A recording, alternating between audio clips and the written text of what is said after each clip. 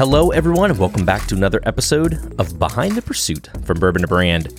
However you found us, we're so glad you're here as we get behind the scenes with the Pursuit Spirits brand. I'm your host, Brian Bikey. Joining me, as always, we have the guys, although we have been recording in person lately, and today we are back to the good old online recording days. Yeah, in the comfort of our home. I miss you all. I'm in my boxers. It's nice. I'm just kidding. Stand up, do a pants check. Yeah, That's good content for an OnlyFans page. that's right. If all goes south, we know Patreon's tapped out. Next. We're going to. I felt like I didn't see you guys very much last week or so because you guys have been doing recording season for Bourbon Pursuit podcast. So you guys have had a bunch of people, feels like, coming in and out and in and out. I've been in here trying to just get things set up for the new year in the seal box side. So anything new before we dive into the topic today? Just trying to come up for air. I mean, it's like, no, we've been so busy. I mean, so busy. It's like on Sunday, I thought I was going to take some time for myself and kind of relax, but I didn't. I kept answering emails and knocking out some other things here and there and trying to get some new thoughts and ideas rolling for Pursuit Series labels. That's one of the things that we're working on, is try to get in front of more bottling schedule and stuff like that, and having some more kind of fun one-off things that'll only be available at the distillery. So we're going to start taking something out of a page out of other people's playbook when it comes to making sure we have distillery only releases, that we want to make sure that people that come and do tours with us, that they have something cool to be able to take home and whatnot too. So that's sort of what's next on the realm for us right now. Yeah, it's like we thought we get to this warehouse and we're like, oh, we'll have way more time to record and a spot and location, but it's like every day's just turned into triage, and every day I walk in with a to-do list and one item gets marked off and 10 get added to it, and I know Kenny feels the same way, and it's just like, but they're all good things. I think, starting to feel some traction with the brand. We're getting some reorders, from distributors out in markets, and so, and trying to prepare for opening up, Maryland, DC, and Delaware. So a lot of good things going on, but it definitely feels like we're just can't get any traction. Or I just said we're getting traction, but it just the piles of things to do are just growing and growing. So, but they're all good problems, but it does wear on you. You just can't get off the hamster wheel. Yes, exactly. We're on the hamster wheel. I feel like during the recording over the last 2 years, like I hear you all talk about that all the time, but I only kind of get glimpses of it from afar because we've met up when we need to meet up, and otherwise we had been, just in our own homes. But being here and kind of being a part of some of that stuff too, and then realizing like, oh my gosh, I don't know when we're gonna cut another one of those videos with these guys. Everyone is just so tied up. So I'm looking at when I know that we're forecasting for downtown. I'm like, I don't know if we're going to record before we're even moved into downtown again. So on that note, and as we're talking about things for this year, as we've been brainstorming, working on products and all the things on the list, this is a topic that Ryan and I have kind of gone back and forth before, and I just thought it'd be a fun one just to kind of kick out there and kind of chit chat and talk about on the topic of what is there left to innovate. And it's kind of a product development side of things as one in the industry would look at the products that are out, the brands that come to surface, and try and figure out what exactly the consumer is wanting. And Ryan, I don't want to just say the same thing you did, but you put it so well when you're saying, do they just want more of the same thing? Do you want to hit on what you were saying again, so I don't just do a bad job of copying what you were going to say? Yeah. So, thinking back historically, what bourbon brands, how they differentiated their products was, with different SKUs, was they would have a different, aged product, different proof point, different, location, warehouse and whatnot. But now it's like every brand has 10 to 15 SKUs. We've just gone through, probably the second year of where, a lot of finished products landing on the market.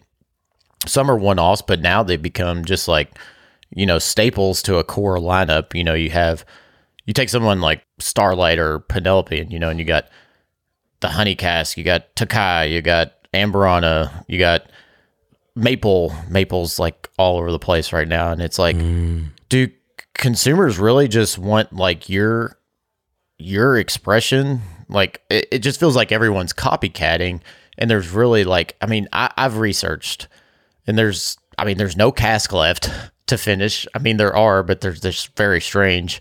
And it's like, okay, what is that? What consumers want? They like this brand, they trust it, and they'll take whatever product it is in XYZ cask finish.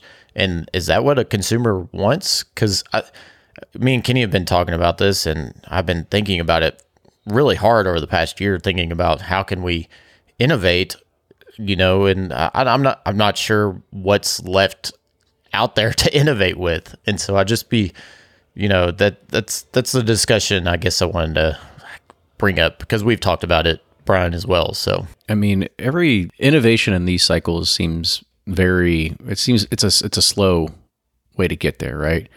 Let's think of what innovation really was in the world of bourbon. So, prior to 1970s and even the 70s through the 80s, what was bourbon? Bourbon was usually anywhere between 80 to 100 proof. You had some outliers that would probably be in maybe the 110 to 114 range, but that really wasn't what you saw a bunch of bourbon on the shelves. That's when bourbon was even in its high time way back in the day. And if you think of even 40s, 50s, 60s, I mean, if you look at all the old granddads, you look at all the Dusties and stuff, there wasn't barrel strength. It didn't have anything crazy on the label. I mean, it just said basically bourbon whiskey, and it was 89, 93 proof, something like that, right? Move along a little bit later, the terms small batch and single barrel, boom, like mind blowing, right? Like, it doesn't feel like it's a big mind blowing thing to put that out to market, because at the end of the day, that's more of like a marketing spin on anything. And so you had that. And then of course the advent of having barrel proof whiskey in there. So in regards of like those being the core factors, like that was primarily innovation in bourbon for almost 100 years, right? There really wasn't a whole lot of stuff going on. And then you had a few other players, but of course Angel's Envy came on the scene and kind of really shook it all up when it really put a big emphasis on the finishing side of things, whether it's port or whether it's sherry or whether it's Vino de Naranja or name the other 50,000 casks that you see nowadays. But in the past 10 years, that's probably been what innovation is inside of whiskey. And when I say inside of whiskey, let's say big whiskey, big bourbon, right? Because outside of that, the only people that are really doing any realm of innovation are going to be smaller craft distilleries that have access to local heirloom grains or corn, or whether it's going to add distilled goat's milk to their mash or something like that. You don't really have a whole lot of stuff that's going to be coming outside of just what your selling point is of the grains or something that's very interesting from there. I mean, I think from a larger scale producer, New Riff is the only one that's really doing anything at a relative bigger scale when it comes to the grains, the distillation, and getting out to market. So what's that really leave us with?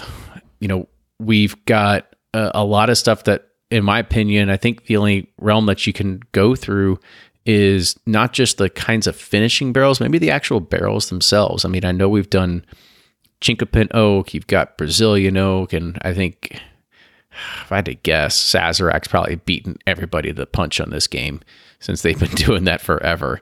So who knows if there's even anything left in the oak business that you can even spin into the barrel. But I don't know. I mean, we kind of think of trying to figure out, well, what do the consumers want? And today's consumer has definitely been always focused on the finishing side, whether it is Armagnac or whether it's whatever, have your bourbon finished in XYZ. I mean, I would like to see that trend kind of slow down and fade off just a little bit, because we want to get back to drinking just really good straight bourbon once again. But I'd be interested to kind of see exactly where the next phase is going to go.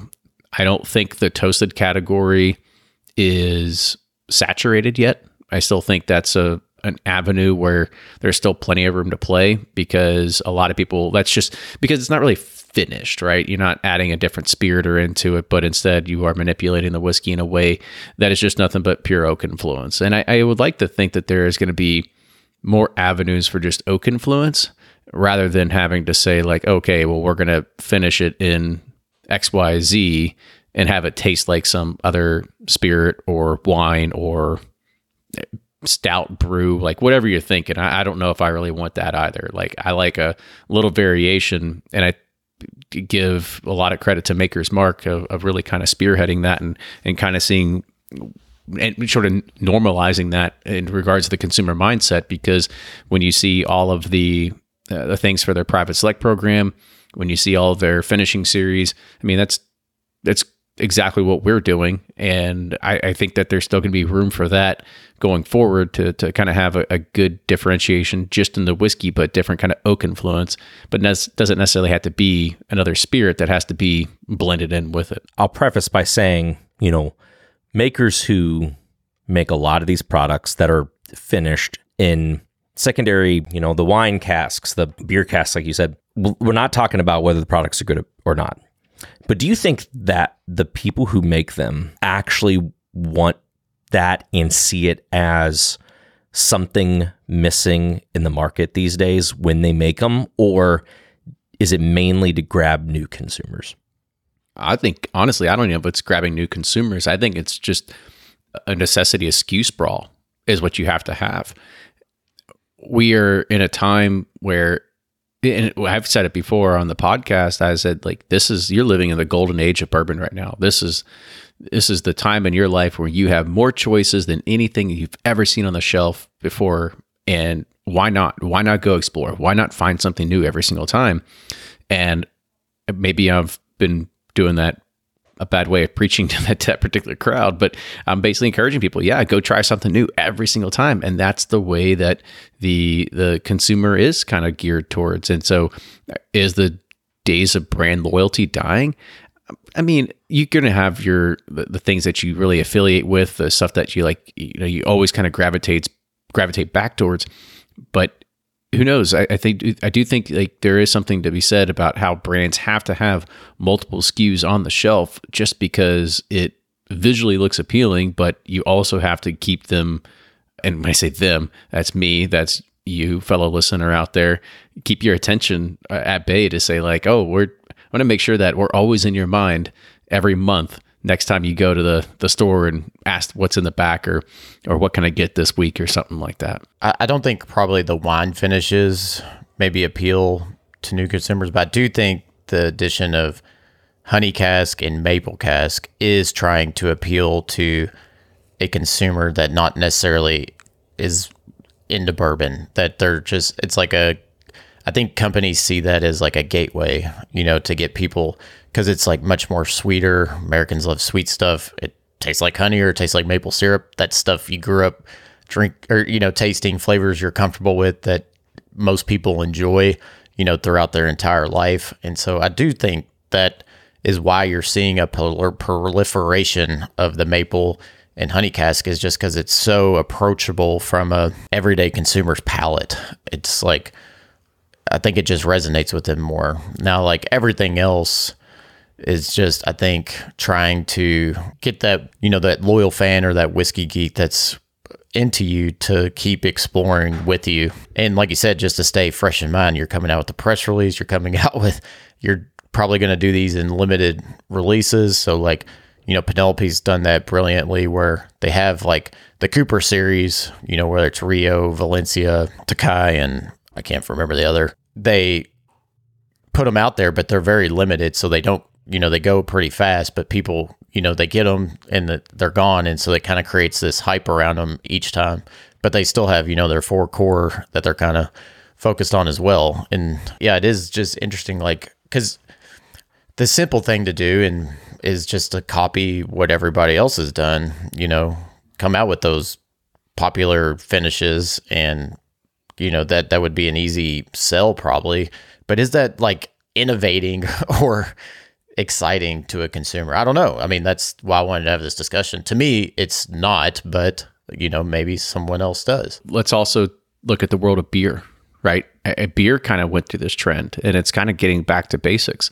So if you think of what the world of beer went through, you had you had your major conglomerates, you had craft start coming out, and then all of a sudden you had all these hazy IPAs, and then the stout revolution. But it wasn't just stouts, and then you had the pastry stouts where you're adding in cinnamon and cocoa nibs and marshmallow and all the Oreos and like all this other kind of crazy crap. And now, and I'm still one of the people that drinks all that crazy crap, but you also have everything is kind of going back where people just want a good lager. Give me a Pilsner or a Kolsch, right? Something that's super basic. And so you see this in the beer world where it's kind of done a complete 360 back to where it was. So who knows? I mean, that could potentially happen with bourbon. Not to say that we want to have the same fate that beer has had, because it's kind of going downhill right now, but you definitely see that happen in the beer world, where it is getting back to basics, where it's just going to be your standard lager or Pilsner or whatever it is that people are asking for. Maybe we need to, like, all three of us will just take a trip to, Kroger or something like that. And we'll just start scanning the aisles and think of like, what other flavors, like what are the things that people are looking for? I heard a really good, it was either, I think it was How I Built This, or it was Wisdom from the Top. I can't remember which one it was. I think it was Wisdom from the Top. And it was the guy that invented Cool Ranch Doritos. And basically, they already had Doritos, but they were like, what's the other flavor? And they just went looking for something like, well, everybody loves ranch. Like, let's figure out how we can develop ranch into this. And so it's like, maybe that's all it takes, is like, we have to just get outside of this mindset of like, what do we want? What does consumers want? And we have to just kind of figure out like, what are the flavors that are out there? Not to say that we want to start venturing the model where we start, and who knows, maybe we have to just go ahead and swallow our pride and say like, we're not going to be the flavored whiskey company, but damn it, flavored whiskey seems to work from time to time. Like, people that do flavored whiskey end up selling a lot of it, and they can do it at a remarkably cheap price because, it's 70 proof, and you can do it with, a couple year old, 2-3 year old whiskey, add some flavoring to it.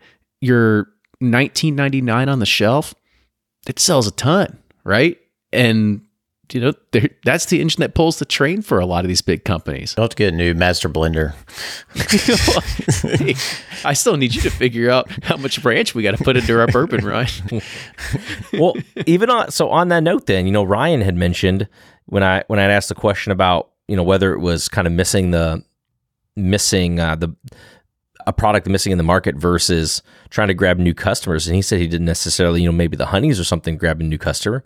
Well, then what is it to a consumer right now that is drawing them to all the flavoring? So if it's a brand side of it to say we need to increase the SKUs, is it the consumer side, just the nature of FOMO and acquisition and just to be constantly trying new things? I mean, who says, and I know there's a ton of people who are straight bourbon, straight rye drinkers. They don't really mess with the finished stuff. There are people who do that. But what is it then that draws people to finished whiskeys? I think people think that's what bourbon is. Like, they don't necessarily understand the difference between a straight bourbon and a finished bourbon. They just think, oh, bourbon finished in, it's a bourbon.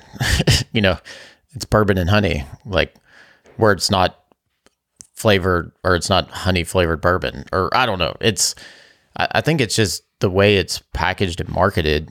But to me, as a whiskey fan and enthusiast, I don't see a differentiation between the two. I think you're taking a maple cask, you're taking a honey cask.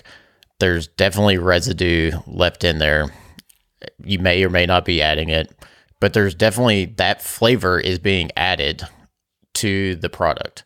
And that's fine. I'm not judging anyone, but as a category, it just, they're not the same thing, but I think consumers think it is the same thing. On the side that I see things, from on the Sealbox side, we have it broken, essentially in two categories. You've got non-distilling producers, blenders, folks like that. And then you have smaller distilleries, craft distilleries, brands that are distilling, all fighting for shelf space, all fighting for the same market of drinkers of spirits. If there was less competition, do you think you'd find brands reaching for finishing products to fill out their SKUs less than they do now, because they don't need that as a differentiator, because they can work on stocks. They can choose to, we're seeing, I feel like in the smaller producers, this resurgence of trying out ancient grains or heirloom grains or specific, varietals of grains and stuff like that, or experimenting with their own unique climates and, if they're from this state or that state. Do you think we'd see more of that and less of the finishing if you didn't have some brands that, finishing might be kind of the one way that they can differentiate themselves from everything else because they don't have the other things available to them? No, I think this day was going to come no matter what. I mean, Angel's Envy was the big kind of elephant in the room, right? I mean, they were doing this a decade ago before anybody else was even thinking about it. And they're the ones that made it mainstream and made it normalized, I guess you could say. So there's no way you're going to get around it. I think everything's going to go through ebbs and flows. You're going to have your highs. You're going to have people that are going to be following and chasing trends. And you're going to have people that are going to be developing the trends. I mean, to be fair, it's like, did we ever see Ambarana come in? No. I mean, I wasn't even going out and trying to search for that type of wood or trying to even look for it. That's never been something that we've ever kind of focused on, is like trying to figure out and go and, seek what other types of wood or what other types of finishes or Armagnac or Cognac or brandies or like what else is out there in the world that we can go and finish it and that's going to make us just a little bit different. Well, I mean, I don't know. I think the category is going to start getting a little bit smaller and smaller, and we'll have to go, and after we get done going through Kroger, then we'll go to the liquor store and then we'll go and see like, all right, what other kind of cordial are we missing that we can go and finish it in? Next thing we're going to be like, we're not going to actually make an eggnog mixed with whiskey. We're actually just make whiskey finished with eggnog. Yeah. It's like, so there's just like, I don't know. You have to search, right? I mean, the thing is that when you go through the innovation cycle, there are going to be a lot of things that miss.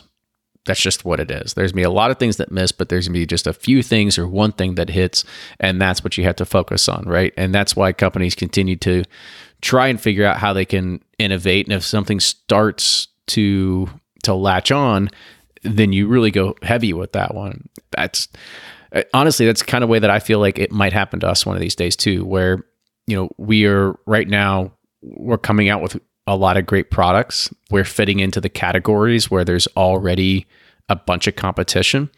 I just have a feeling one of these days we're going to create something. It's going to be a little bit outside of the box, and it's just going to latch onto people, and it's going to kind of spread like wildfire. I'm not going to say we're going to be like Fireball by any means, but I do think there's going to be something that we can come up with that isn't going to potentially be just in the pure bourbon category, that I think is something that we have to consider looking into. I'm not going to say that we want to take a hard left turn and then all of a sudden we're putting out a bunch of flavored vodkas at the gift shop, anything like that. But there will be something that we just have to sit there and, it'll be an aha moment, or it'll be something that we do as a joke, and we'll be like, that's actually not a bad idea. So who knows? I don't think we're going to come up with it on this episode, but it's something that, I don't know, I feel like it could happen one of these days.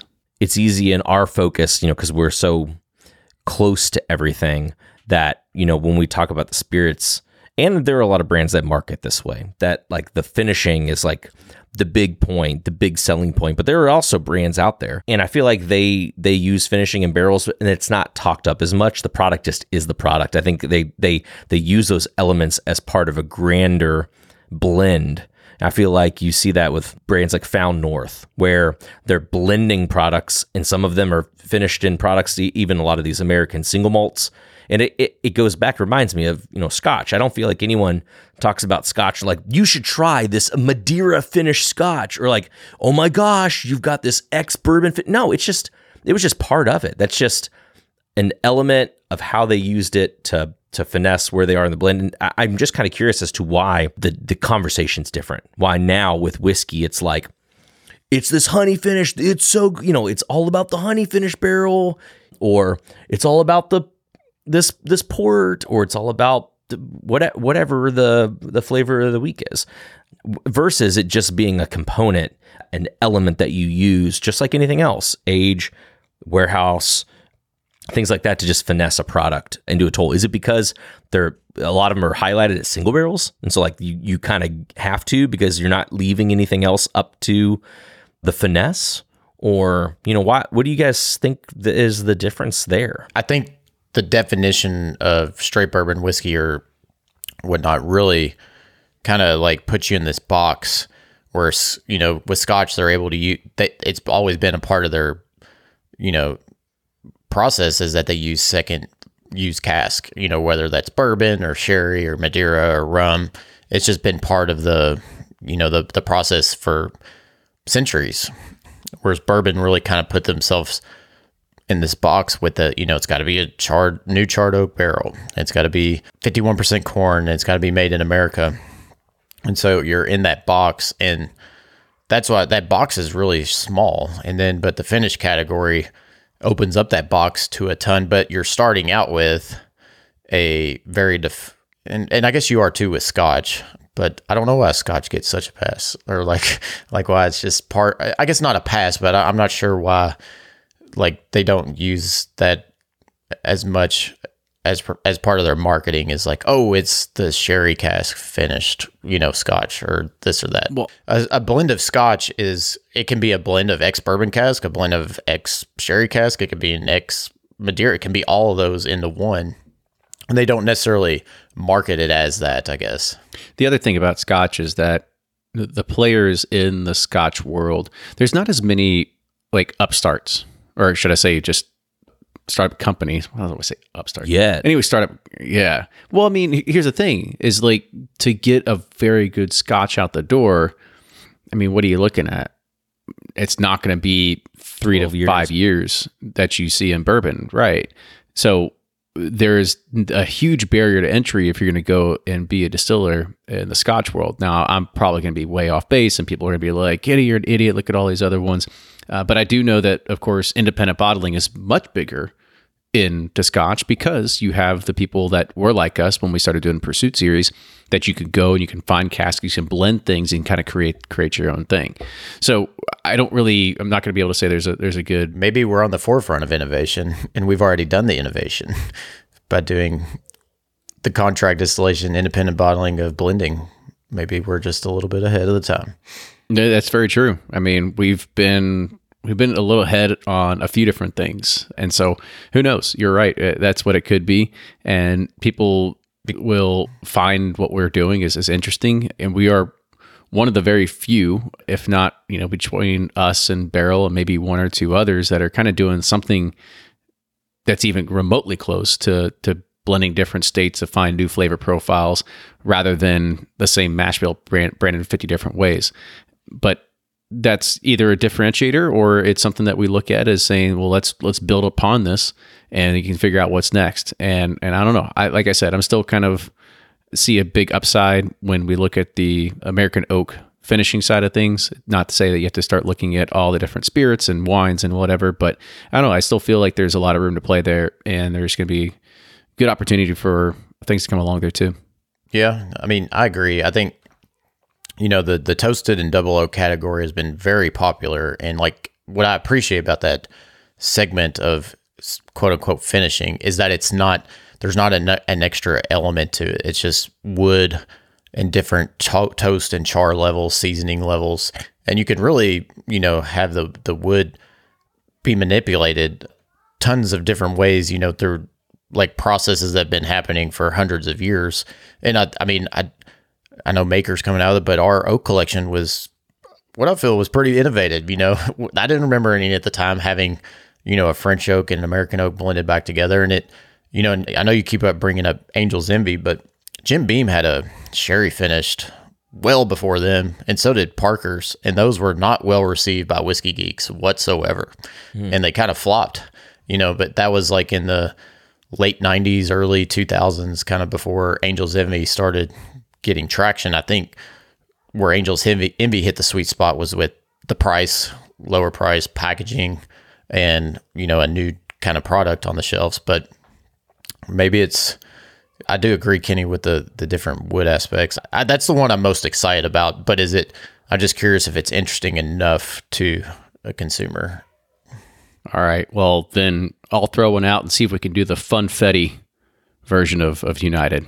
I have thought of that. Yeah. I'm kidding. All you do is just get we'll have confectionery finished barrels, right? And you just kind of like, throw some powdered sugar in there, throw your whiskey in, we'll see what happens. A little Pop Rocks action going on.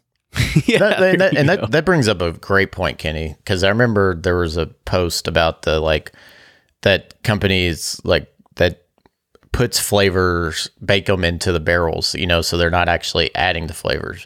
But people were in an upheave about that. But I'm like, but you're perfectly fine imparting a flavor by dumping it into a barrel. I'm not touching it. I'm not touching it. I'm not touching you. But it's so hypocritical, because you're perfectly fine with a company putting honey or maple into a barrel, and then it makes no sense to me. Yeah, I feel like there's a couple of other areas that we could go with this. One particularly that's on my mind, but you know what? I'm going to save it for the next podcast. Guys, thanks for joining me tonight. Listeners, I'd be really curious if there's, while we're thinking about what is there left to innovate, if there's a product that you're wondering, why on earth has no one made this yet? Just let us know. I'd be curious. We have a distillery. Let's do it. Yeah. No, but seriously, yeah, let us know. It'd be interesting to hear if there are things that are just kind of left on the table that you're not seeing while we could be racking our brains saying there's nothing left to innovate. Podcast@pursuitspirits.com. If you have questions for the guys, if you have topic ideas for upcoming podcasts, let us know. Podcast@pursuitspirits.com. Guys, thanks for diving into this. This was a nice back and forth. Again, I think that we got a lot of places that we could continue to go with this, and I look forward to doing that on the next episode here, Behind the Pursuit. Thanks, guys, for joining me on the episode. Thanks you all for tuning in to another one. Until next time, we'll see you all later. Toodles. Bye-bye.